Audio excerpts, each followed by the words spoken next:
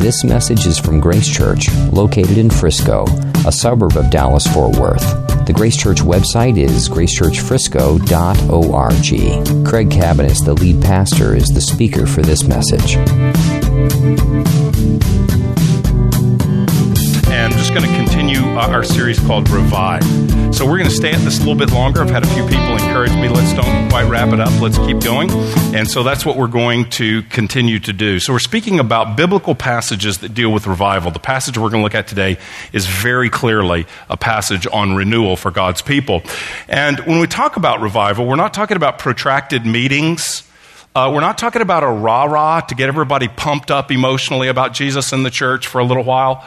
We're not talking about just an increase in church growth, an increase in spiritual gifts, an increase in personal evangelism, though any of those could be a part of renewal.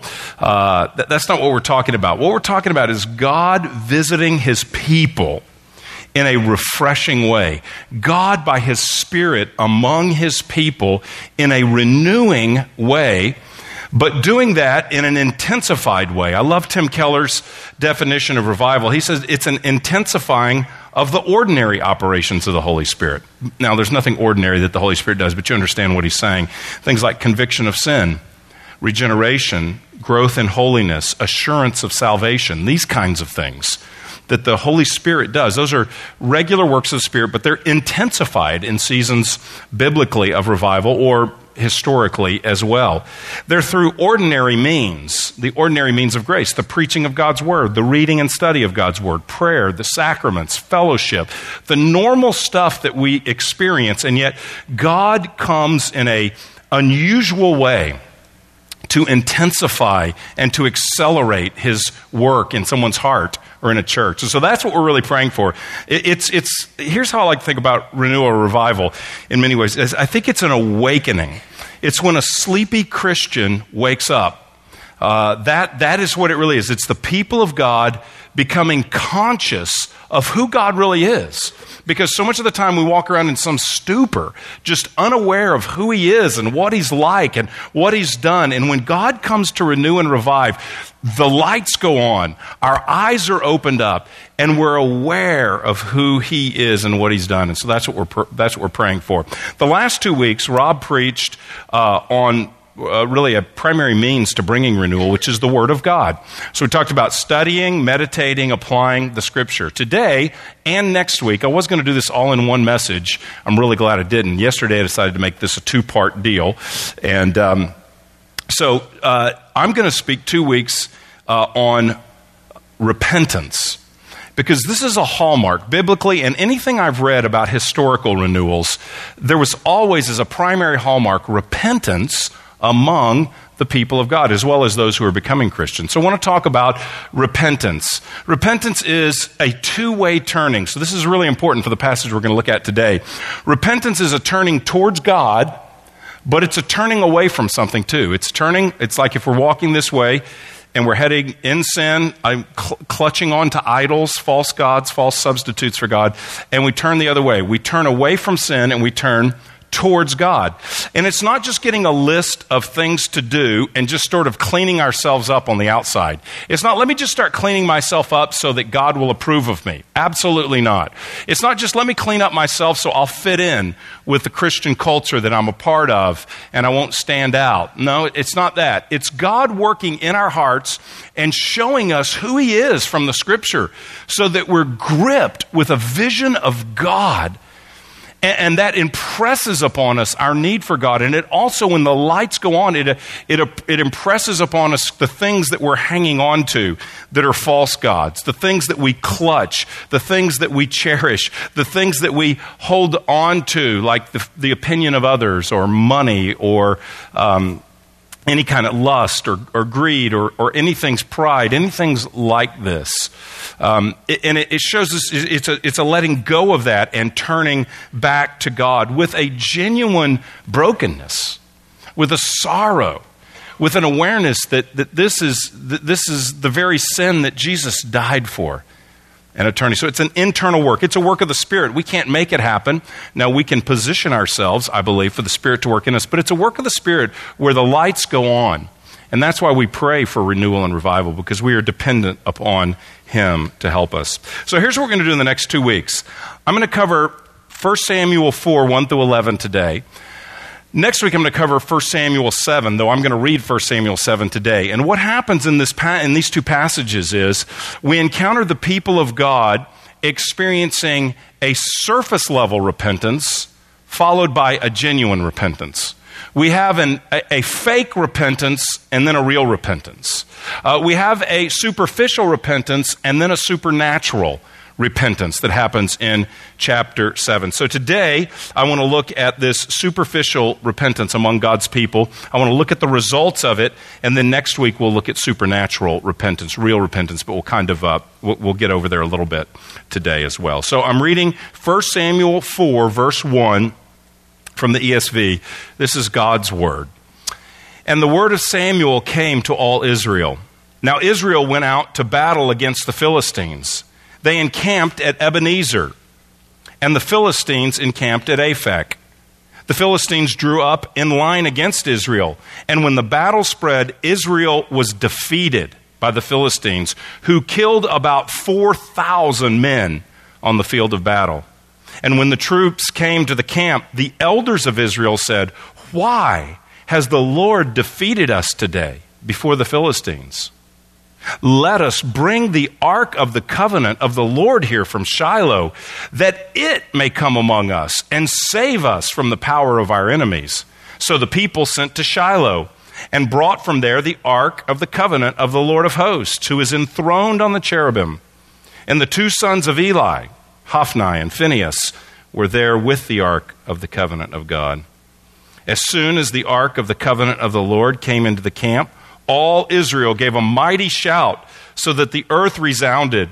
And when the Philistines heard the noise of the shouting, they said, "What does this great shouting in the camp of the Hebrews mean?" And when they learned that the ark of the Lord had come to the camp, the Philistines were afraid, for they said, "A god has come into the camp." And they said, "Woe to us, for nothing like this has happened before. Who can deliver us from the power of these mighty gods? These are the gods who struck the Egyptians with every sort of plague in the wilderness. Take courage and be men, O Philistines, lest you become slaves to the Hebrews as they have been to you. Be men and fight." So the Philistines fought, and Israel was defeated. And they fled, every man to his home. And there was a very great slaughter. For there fell of Israel 30,000 foot soldiers.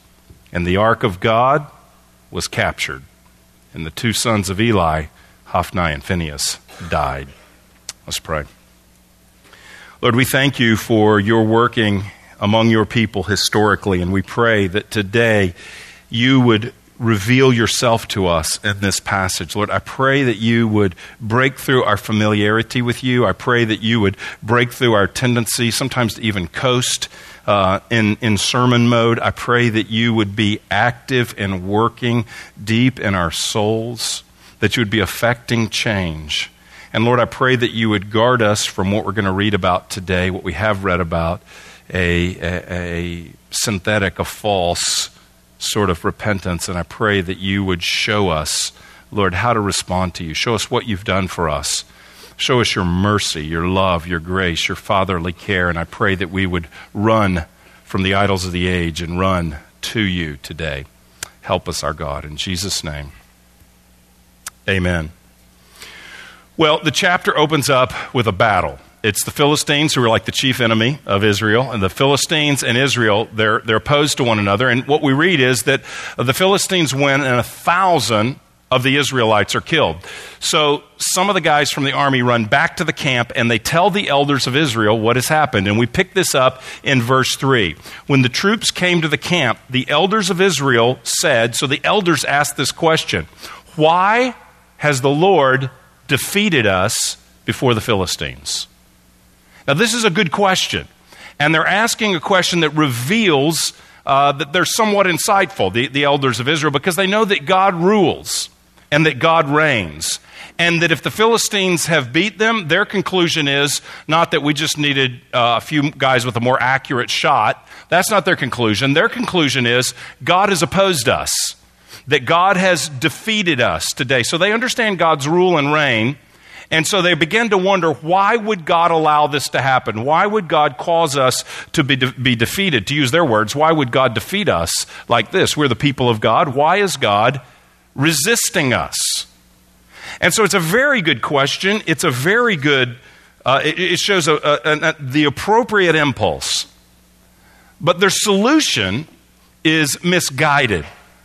Because here's what they think is missing, and here's what they decide to do. They say, I'm still in verse 3, let us bring the ark of the covenant of the Lord here from Shiloh, that it may come among us and save us from the power of our enemies. I mean, look at the language, that it may save us from the power of our enemies.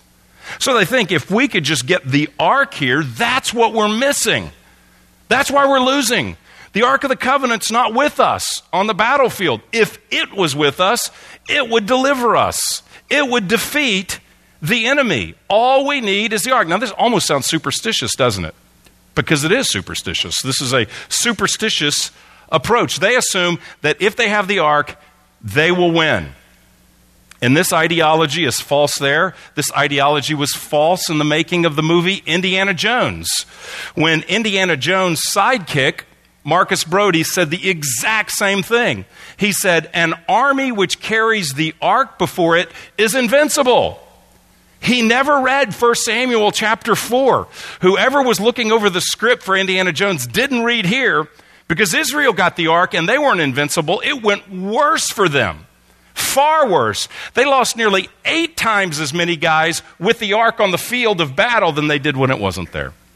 So their conclusion is not good. They just think, why did we lose 4,000 men? Why did 4,000 men have to die? And what's the answer? Someone go fetch the ark. Bring me the ark, is what they say. Now, what is the Ark of the Covenant?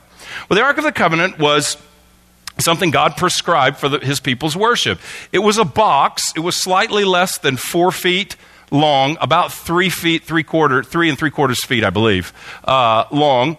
And it was like under 3 feet, 2.5 to 3 feet this way and this way. So it was this rectangular box, and in it was placed the 10 Commandments. And later was added some manna from the days in the wilderness, and also Aaron's staff, I believe, was as well put in there. It was overlaid with gold. And on top of it were 2 cherubim, which are mentioned here in the passage. They were 2 winged creatures whose wings stretched out and the points of their wings touched over the box. And the box was housed behind a thick curtain. The holy place was housed behind a curtain in the tabernacle and later the temple. And it represented several things. It represented God's presence in terms of his presence to rule. The Bible later calls the Ark of the Covenant God's footstool. It's where he rests his feet, it's figuratively speaking. It's where he ruled. His presence is between the cherubim, the passage says. It also represented God's revelation, because in there is the 10 Commandments. God's speaking his word to his people. And perhaps most importantly, it represented God's forgiveness or God's reconciliation, because annually the priest would go on the Day of Atonement behind the curtain and would sprinkle blood on the Ark of the Covenant, which came from a sacrifice which was made for the forgiveness of people's sins, which was made to represent people's sins for the forgiveness of their sins. So it's probably kind of a bloody, dried blood on this box, and so they think that if they get it there, they will be okay. Now, there's something that's right about the response of the people. We're going to find out in a few minutes when we read chapter 7 that the people were worshiping Baals and the Ashtaroth. They were worshiping other gods. So here, they don't turn to Baal. They do turn to God of sorts, don't they? I mean, it is a repentance of sorts if repentance is turning to God. They at least are turning to God, and they want his Ark of the Covenant there. Now, it's a superficial repentance, but it's a little bit of a turning to God. thinking that the ark will somehow save them. But the ark is tied to God, so it's at least tied to the right God, if nothing else. There could be the sense that he has to give us victory. If God's ark is present, which represents him and his word and his forgiveness, certainly God would defend us. Certainly God's not going to let his name go down, and we're going to be defeated by the Philistines. And it's probably another reason that they probably bring it is because pragmatically it worked before. There's times in Israel's history when God prescribed the Ark of the Covenant be brought to battle. Like, for instance, when Israel defeated Jericho. They had the Ark out front. They walked around Jericho. They then blew the ram's horns, and the walls fell down of Jericho, and the Ark is present. So the Lord at one time did tell the people to bring the Ark into battle, though he didn't do that at other times. He didn't do that here. And so they think, well, it worked before. What's missing? We're losing. What's missing? Oh, yeah, the ark. And it's interesting. When the ark shows up, you even see a similar response. Verse 5, as soon as the ark of the covenant of the Lord came into the camp, all Israel gave a mighty shout. Hey, this is Jericho again. It's here. Let's all give a mighty shout. And maybe the Philistines will come tumbling down, like the walls of Jericho. It's probably celebration, but it may also be a shout like what we did before. The ark is present. There's a shout. The ground trembles under them. So they bring the ark. They think that's what's missing. Well, look what's really missing through their assessment, the elders, that is. Why has the Lord defeated us today? Let us bring the ark of the covenant. There's nothing about prayer here. They don't consult, they are in a few chapters later. They don't consult the Lord in prayer. No one raises the issue that maybe some of this is happening so that God can get our attention because we have left him to worship other gods. Perhaps that's at play here. No one asks about the people of God and their devotion, their heart for the Lord. No one asks about the word of God. They've got Samuel. Samuel's a prophet. No one evidently says, Samuel, what's the word of the Lord? You see this at various parts of the Old Testament. What does God say to us? You're a prophet. You hear God. We don't have people like that now that hear the very word of God and can bring it to the people, but they did then before it was recorded, before the scripture was recorded. So they could have said, hey, Samuel, tell us the word of the Lord. Or like they do in chapter 7, Samuel, please pray for us and bring some kind of direction. But there is none of that. There's none of that. There's just get the ark, get the box. Let the box come and do its thing. Let the God box come and win for us. As one guy called it, let the God machine come and win the battle for us. There's no sense of looking anywhere else. It is a turning to God, sort of, but it is a surface turning to God. It is people finding themselves in dire need and then pursuing a religious solution, a religious practice, a religious act. It's not a deep pursuit of God. It's not a genuine pursuit of God. As a matter of fact, there's no evidence that there's any real pursuit of God. There's just the pursuit of God's things, God's power, God's deliverance, but not God. So they bring the ark from Shiloh, and there's this comment, which we just read chapter 4. It can seem seemingly insignificant. If you read the first 3 chapters, particularly chapter 2, you'll see it's a very significant comment, and that is found in verse 4, second part of verse 4. And the 2 sons of Eli, Hophni and Phinehas, were there with the ark of the covenant of God. Now, this is a clue to what the problem is and why God is resisting his people. These 2 guys work at the tent. They serve in the worship of God. Their dad, Eli, is the priest here over Israel, and they serve in the ministry of the worship of God. And look back in chapter 2, what we find out about these guys. Chapter 2, verse 12. And now the sons of Eli, that's Hophni and Phinehas.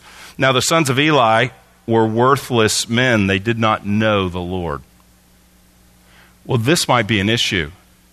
If the very men of God who are to be instructing the people of God and leading in the worship of God don't even know God, that might be a problem. That might be a greater problem than we don't have the ark on the battlefield. We have leaders that don't know God. look up, the next passage talks about how people would come to give an offering, and they would basically manhandle people and get their offering, get the food that was being offered, and eat it themselves. Verse 17, thus the sin of the young men was very great in the sight of the Lord, for the men treated the offering of the Lord with contempt.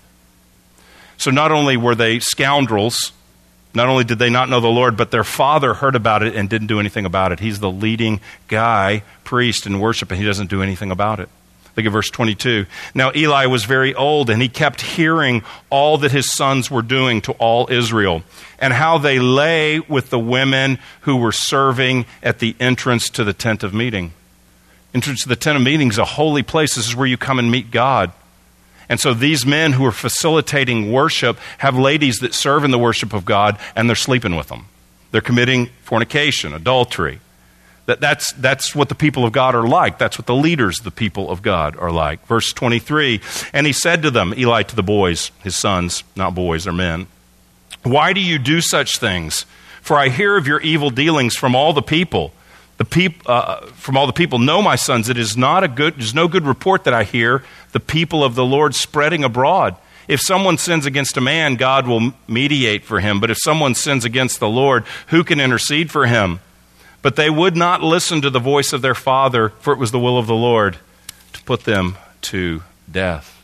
And so we have the man leading who is not bringing any righteousness to the process. We have the sons who are facilitating the ministry of worship are immoral men that don't even know God. And we've got the people on the battlefield thinking our greatest problem is that we don't have the Ark of the Covenant out here in the battle. That's why we're losing.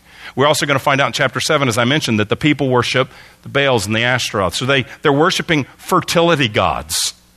Worshipping fertility gods. The fertility gods of the people that surrounded them had prostitutes at their temples. It was a completely immoral approach to worship. So the people of God are distant from God. Their primary issue is not a lack of the Ark of the Covenant. Their primary issue is lives and hearts that aren't near their God.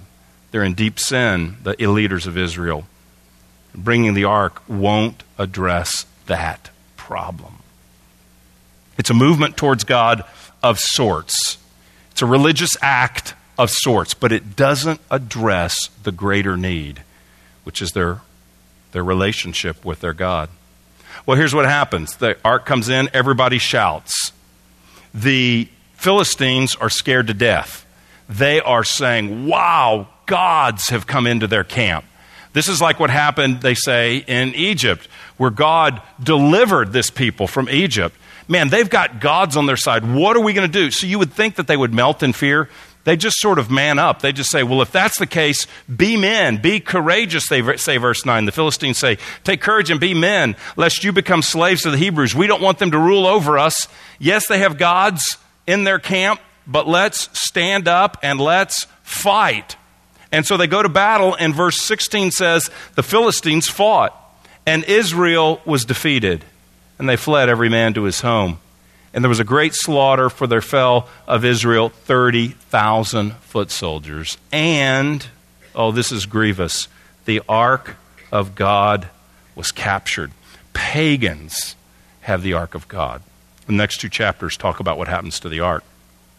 And the two sons of Eli, Hophni and Phinehas, died. What happens in the rest of the chapter is some people from the battle go back and tell Eli what happens. And they tell him, your sons were killed in battle. And they tell him that the Ark of the Covenant was captured by the Philistines. And when he hears that the Ark of the Covenant is captured, he falls over. The Bible tells us he was a heavy man and he was an old man. So based on brittle bones and obesity, his neck snaps. He falls over in shock, his neck breaks, and he dies. Then one of the boys, I think Phinehas, his daughter, Phinehas' wife which is Eli's daughter-in-law, she has a baby and they name it Ichabod, which means the glory has departed from Israel. And that's the period on the chapter. The glory has departed from Israel. Actually, the glory had departed before this battle. The glory had probably departed sometime before, but this is when the people realized that the glory of God has departed from the people of God because the people of God are far from God. It is a tragic story. It is a tragic story, and it endures. Because if we go to chapter 7, which we'll look at in some detail next week, if we go to chapter 7, we find out that they stay far from God for the next 20 years. Look at verse 1. And the men of Kiriath-Jearim came and took up the ark of the Lord and brought it to the house of Abinadab on the hill, and they consecrated his son Eleazar to have charge of the ark of the Lord. So that didn't happen too long after they captured it from battle. But then it says, from the day that the ark was lodged at Kiriath-Jearim, a long time passed, some 20 years, and all the house of Israel lamented after the Lord. Now, I want you to compare the response here to chapter 4. First of all, we don't hear anything about anyone lamenting. We hear, get the ark. Get the ark. No one's lamenting. No one's saying, why are Hophni and Phinehas bringing it? Why are they even near the Ark of the Covenant? They don't even know the Lord. No one's saying that. No one's lamenting. Verse 3, Samuel said to the house of Israel, if you are returning to the Lord, none of that previously, with all your heart, then put away the foreign gods and the Ashtaroth from among you, and direct your heart to the Lord and serve him only. Turn away from your idols and turn to him alone, and he will deliver you out of the hand of the Philistines. Oh, that's the answer. It's not that we lack the ark. It's that we lack a heart for God. That was the problem. 20 years later, they get it. So the people of Israel put away the Baals and the Ashtaroth, and they served the Lord only. Verse 5, Samuel said, gather all Israel at Mizpah, and I will pray to the Lord for you. So they gathered at Mizpah and drew water and poured it out before the Lord and fasted on that day and said there, we have sinned against the Lord. And then we'll finish the story next week. Very different. Lord, something's wrong. We've been resisted. They don't begin to look at the character of God and draw conclusions about themselves. They instead just seek to get the ark. Chapter 4 tells us something about God, and it tells us something about how we are to respond to God, how we are to relate with God, how we are to turn to God, especially in times of trouble. Here's a few things that I think surface from chapter 4 of 1 Samuel. Number 1, God is to be worshiped and not used. God is to be worshiped and not used. He is, after all, God. He is the one who spoke, and everything that exists came into being from the speaking of his word. He is the one that rules over everything in perfect righteousness and holiness. He is the one that controls things as small as a molecule and as great as a solar system. He is all-powerful, governing the very small things in existence and the very great things in existence. He is the God who is completely worthy of our lives, for he has not only created, not only rules and reigns, but has given himself in Jesus for us. He is a God that has redeemed us and reconciled us. And for Israel, he gave himself to them as well. He gave himself to them. He wasn't to be used, but worshiped. What did he do? He chose Israel as his own people, as a father to the nation, and he provided for them. He made them a people.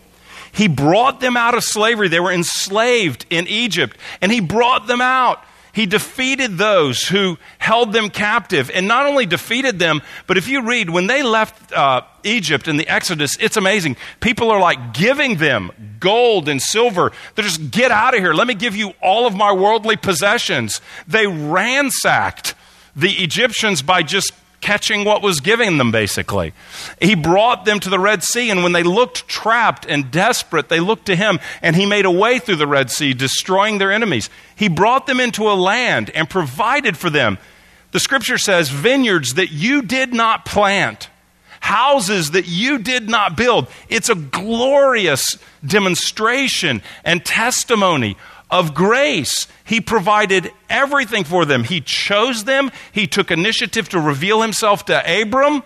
He made a nation of them. He blessed them richly. And as the God of grace who brought them out of Egypt, he says to them and says to us in the 10 Commandments, when he brought them out, he says, "You shall have no other gods before me." In response to his lavish provision, in response to his very particular love and care, he says, "I am to be your God alone." He's a very jealous God, the scripture says, not with sinful jealousy, but with a claim upon his people, for he has provided everything for them. That's what he asks. And it's not the kind of command, "You shall have no other gods but me." It's not the kind of command that says, "I want to ruin your life. I want to ensure you have a miserable existence." It's not that kind of command. It's the command of a parent that says to a toddler, "Do not run into the street, for you will die." It's a God who's calling people to himself because he has given himself to them, and he is glorious. He is wonderful. He warns them. He commands them. He requires that they not trade the glory of God for cheap imitations which kill, which destroy. He loves them. He's glorious, and he's deserving of their sole allegiance, commitment not to other gods, but to him. And yet Israel here, they're not worshiping the Lord. They're using him. "We're in trouble, God. Let's bring the box of God, and that'll require God to deliver us." We don't require God to do anything. I remember years ago, I was a teenager. I was somewhere, I don't even remember what this deal was. I was somewhere and they had a book table, and I saw a book, and it was entitled, I don't even know what it's about. I haven't read it, but the title is horrendous. The title of the book was "How to Write Your Own Ticket with God." In other words, how to manipulate the deity to get what you want. At least that's what the title says to me. I didn't read the book.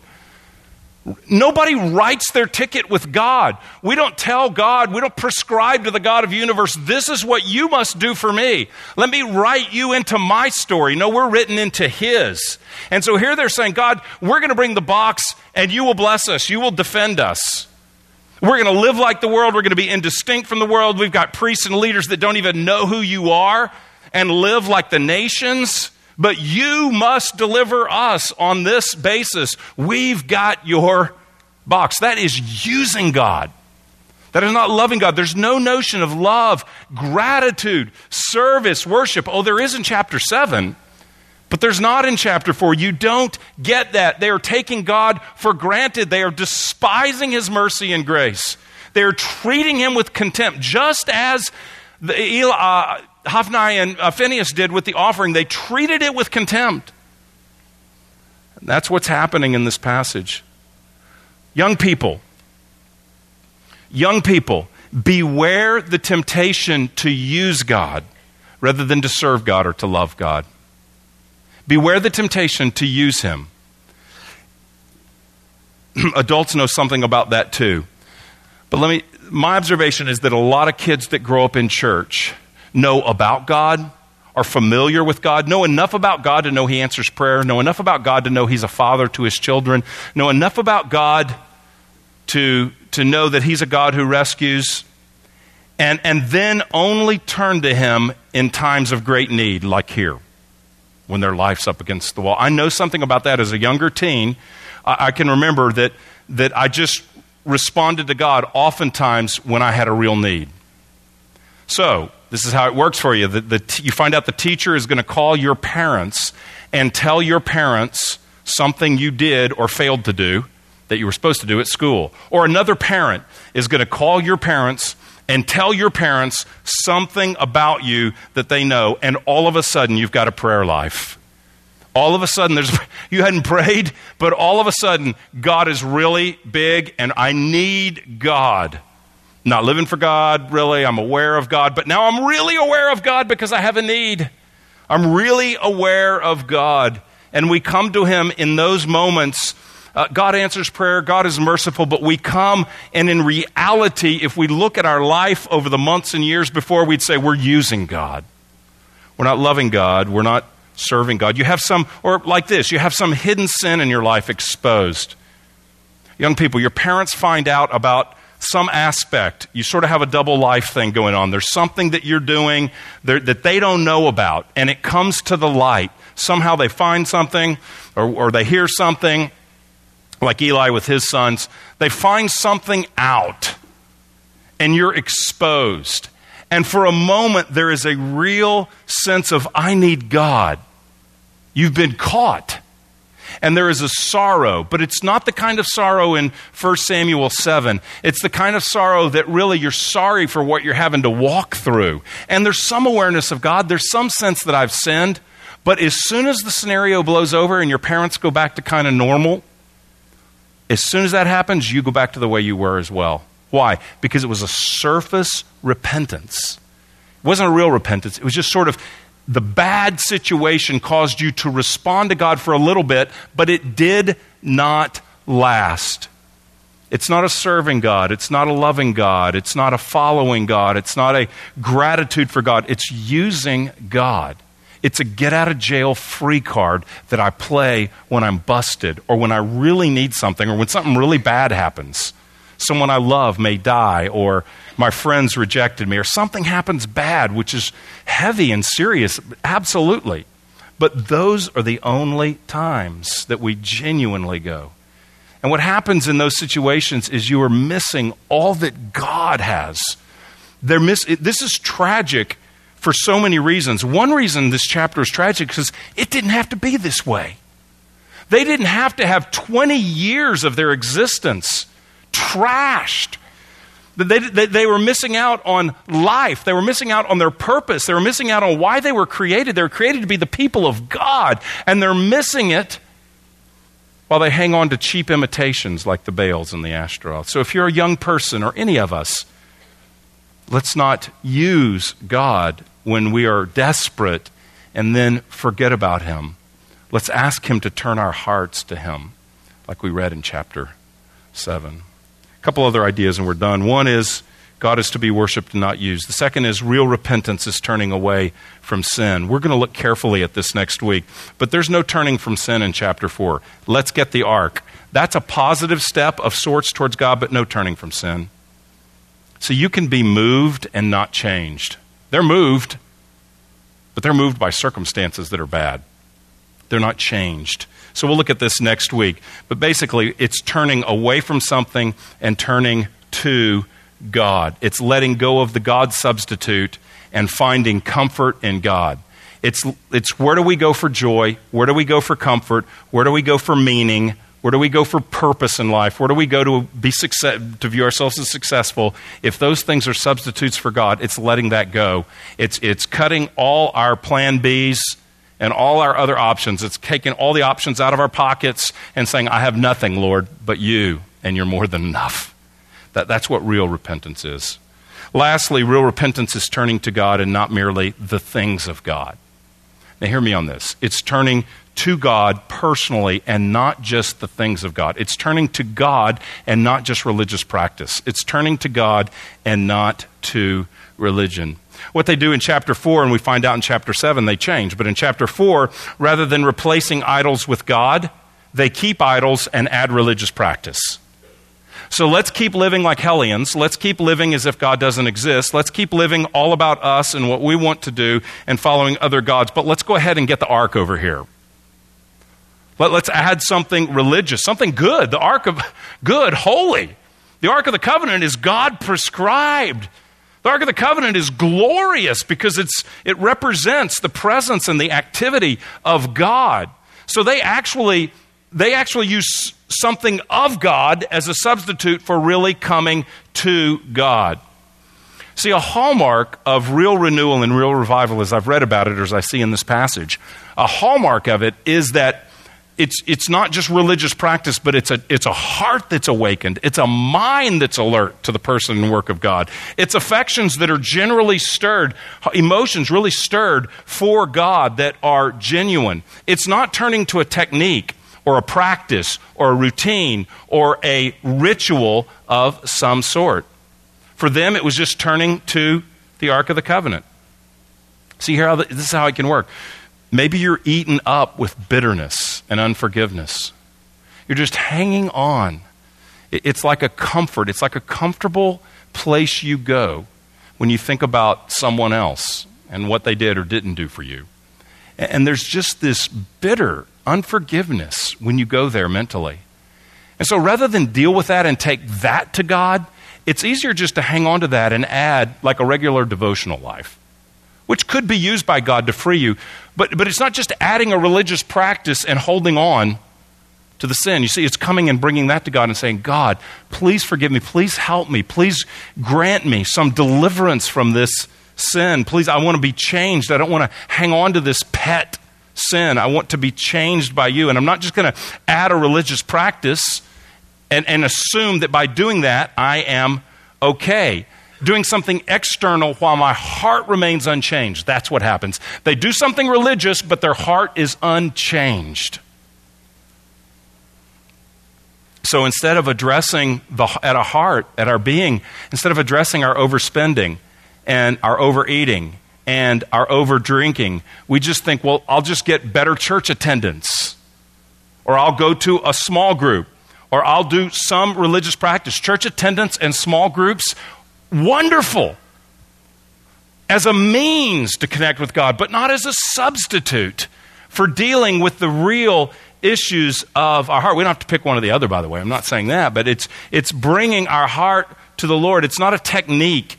It's saying, Lord, why is it that I go there for comfort instead of you? Why is it that when I feel empty, I believe the lie that the accumulation of some more things will make me feel not empty? Why is it when I feel depressed that I believe the lie that if I eat more, I'll be okay? Why is it when I'm anxious and fearful and nervous that I believe the lie that a little more to drink will calm my nerves and I'll be okay? Why am I doing that? That's the real issue that they miss and never encounter God. They just add a religious practice. And so they find a substitute, something that's good. Something that's good can actually substitute for God. The Ark of the Covenant, religious practice. There's no magic wand for life change. We can't assume, well, it worked before, it'll work again. Here's a technique. It worked in Jericho. Here's something it worked in my life in the past. I don't really have to deal with the issues. I'll just do some of that same stuff again externally. Then we have to bring our heart to the Lord and ask Him to change us, realizing that Jesus died and rose to free us from sin, to break the power of sin. The Spirit of God resides in us to give us power to overcome sin as we walk in the light before God. We don't have to live in a cycle of shallow repentance. I don't believe we have to live in a cycle of shallow repentance where it's just one religious movement after another and no life change. Jesus shed His blood. Jesus rose from the dead and defeated the power of the enemy. Jesus sitting at the right hand of the Father interceding for you today. Jesus has given you His Holy Spirit dwelling in you so that we can really repent and experience genuine breakthrough and change in our lives. He desires for us to have freedom, but if we do what the Israelites did in chapter 4, and don't really come to Him for life change and just add religious practice, we'll never experience what He has died to win for us. So let's turn to Him this morning, asking Him to do a deep work. We can't do this. We can't just make it happen. We can't just make it happen. There's no technique. There's no quick way. It's, Lord, I'm giving you my heart. You've been listening to a message from Grace Church. For more information, visit our website or write us at podcast@gracechurchfrisco.org.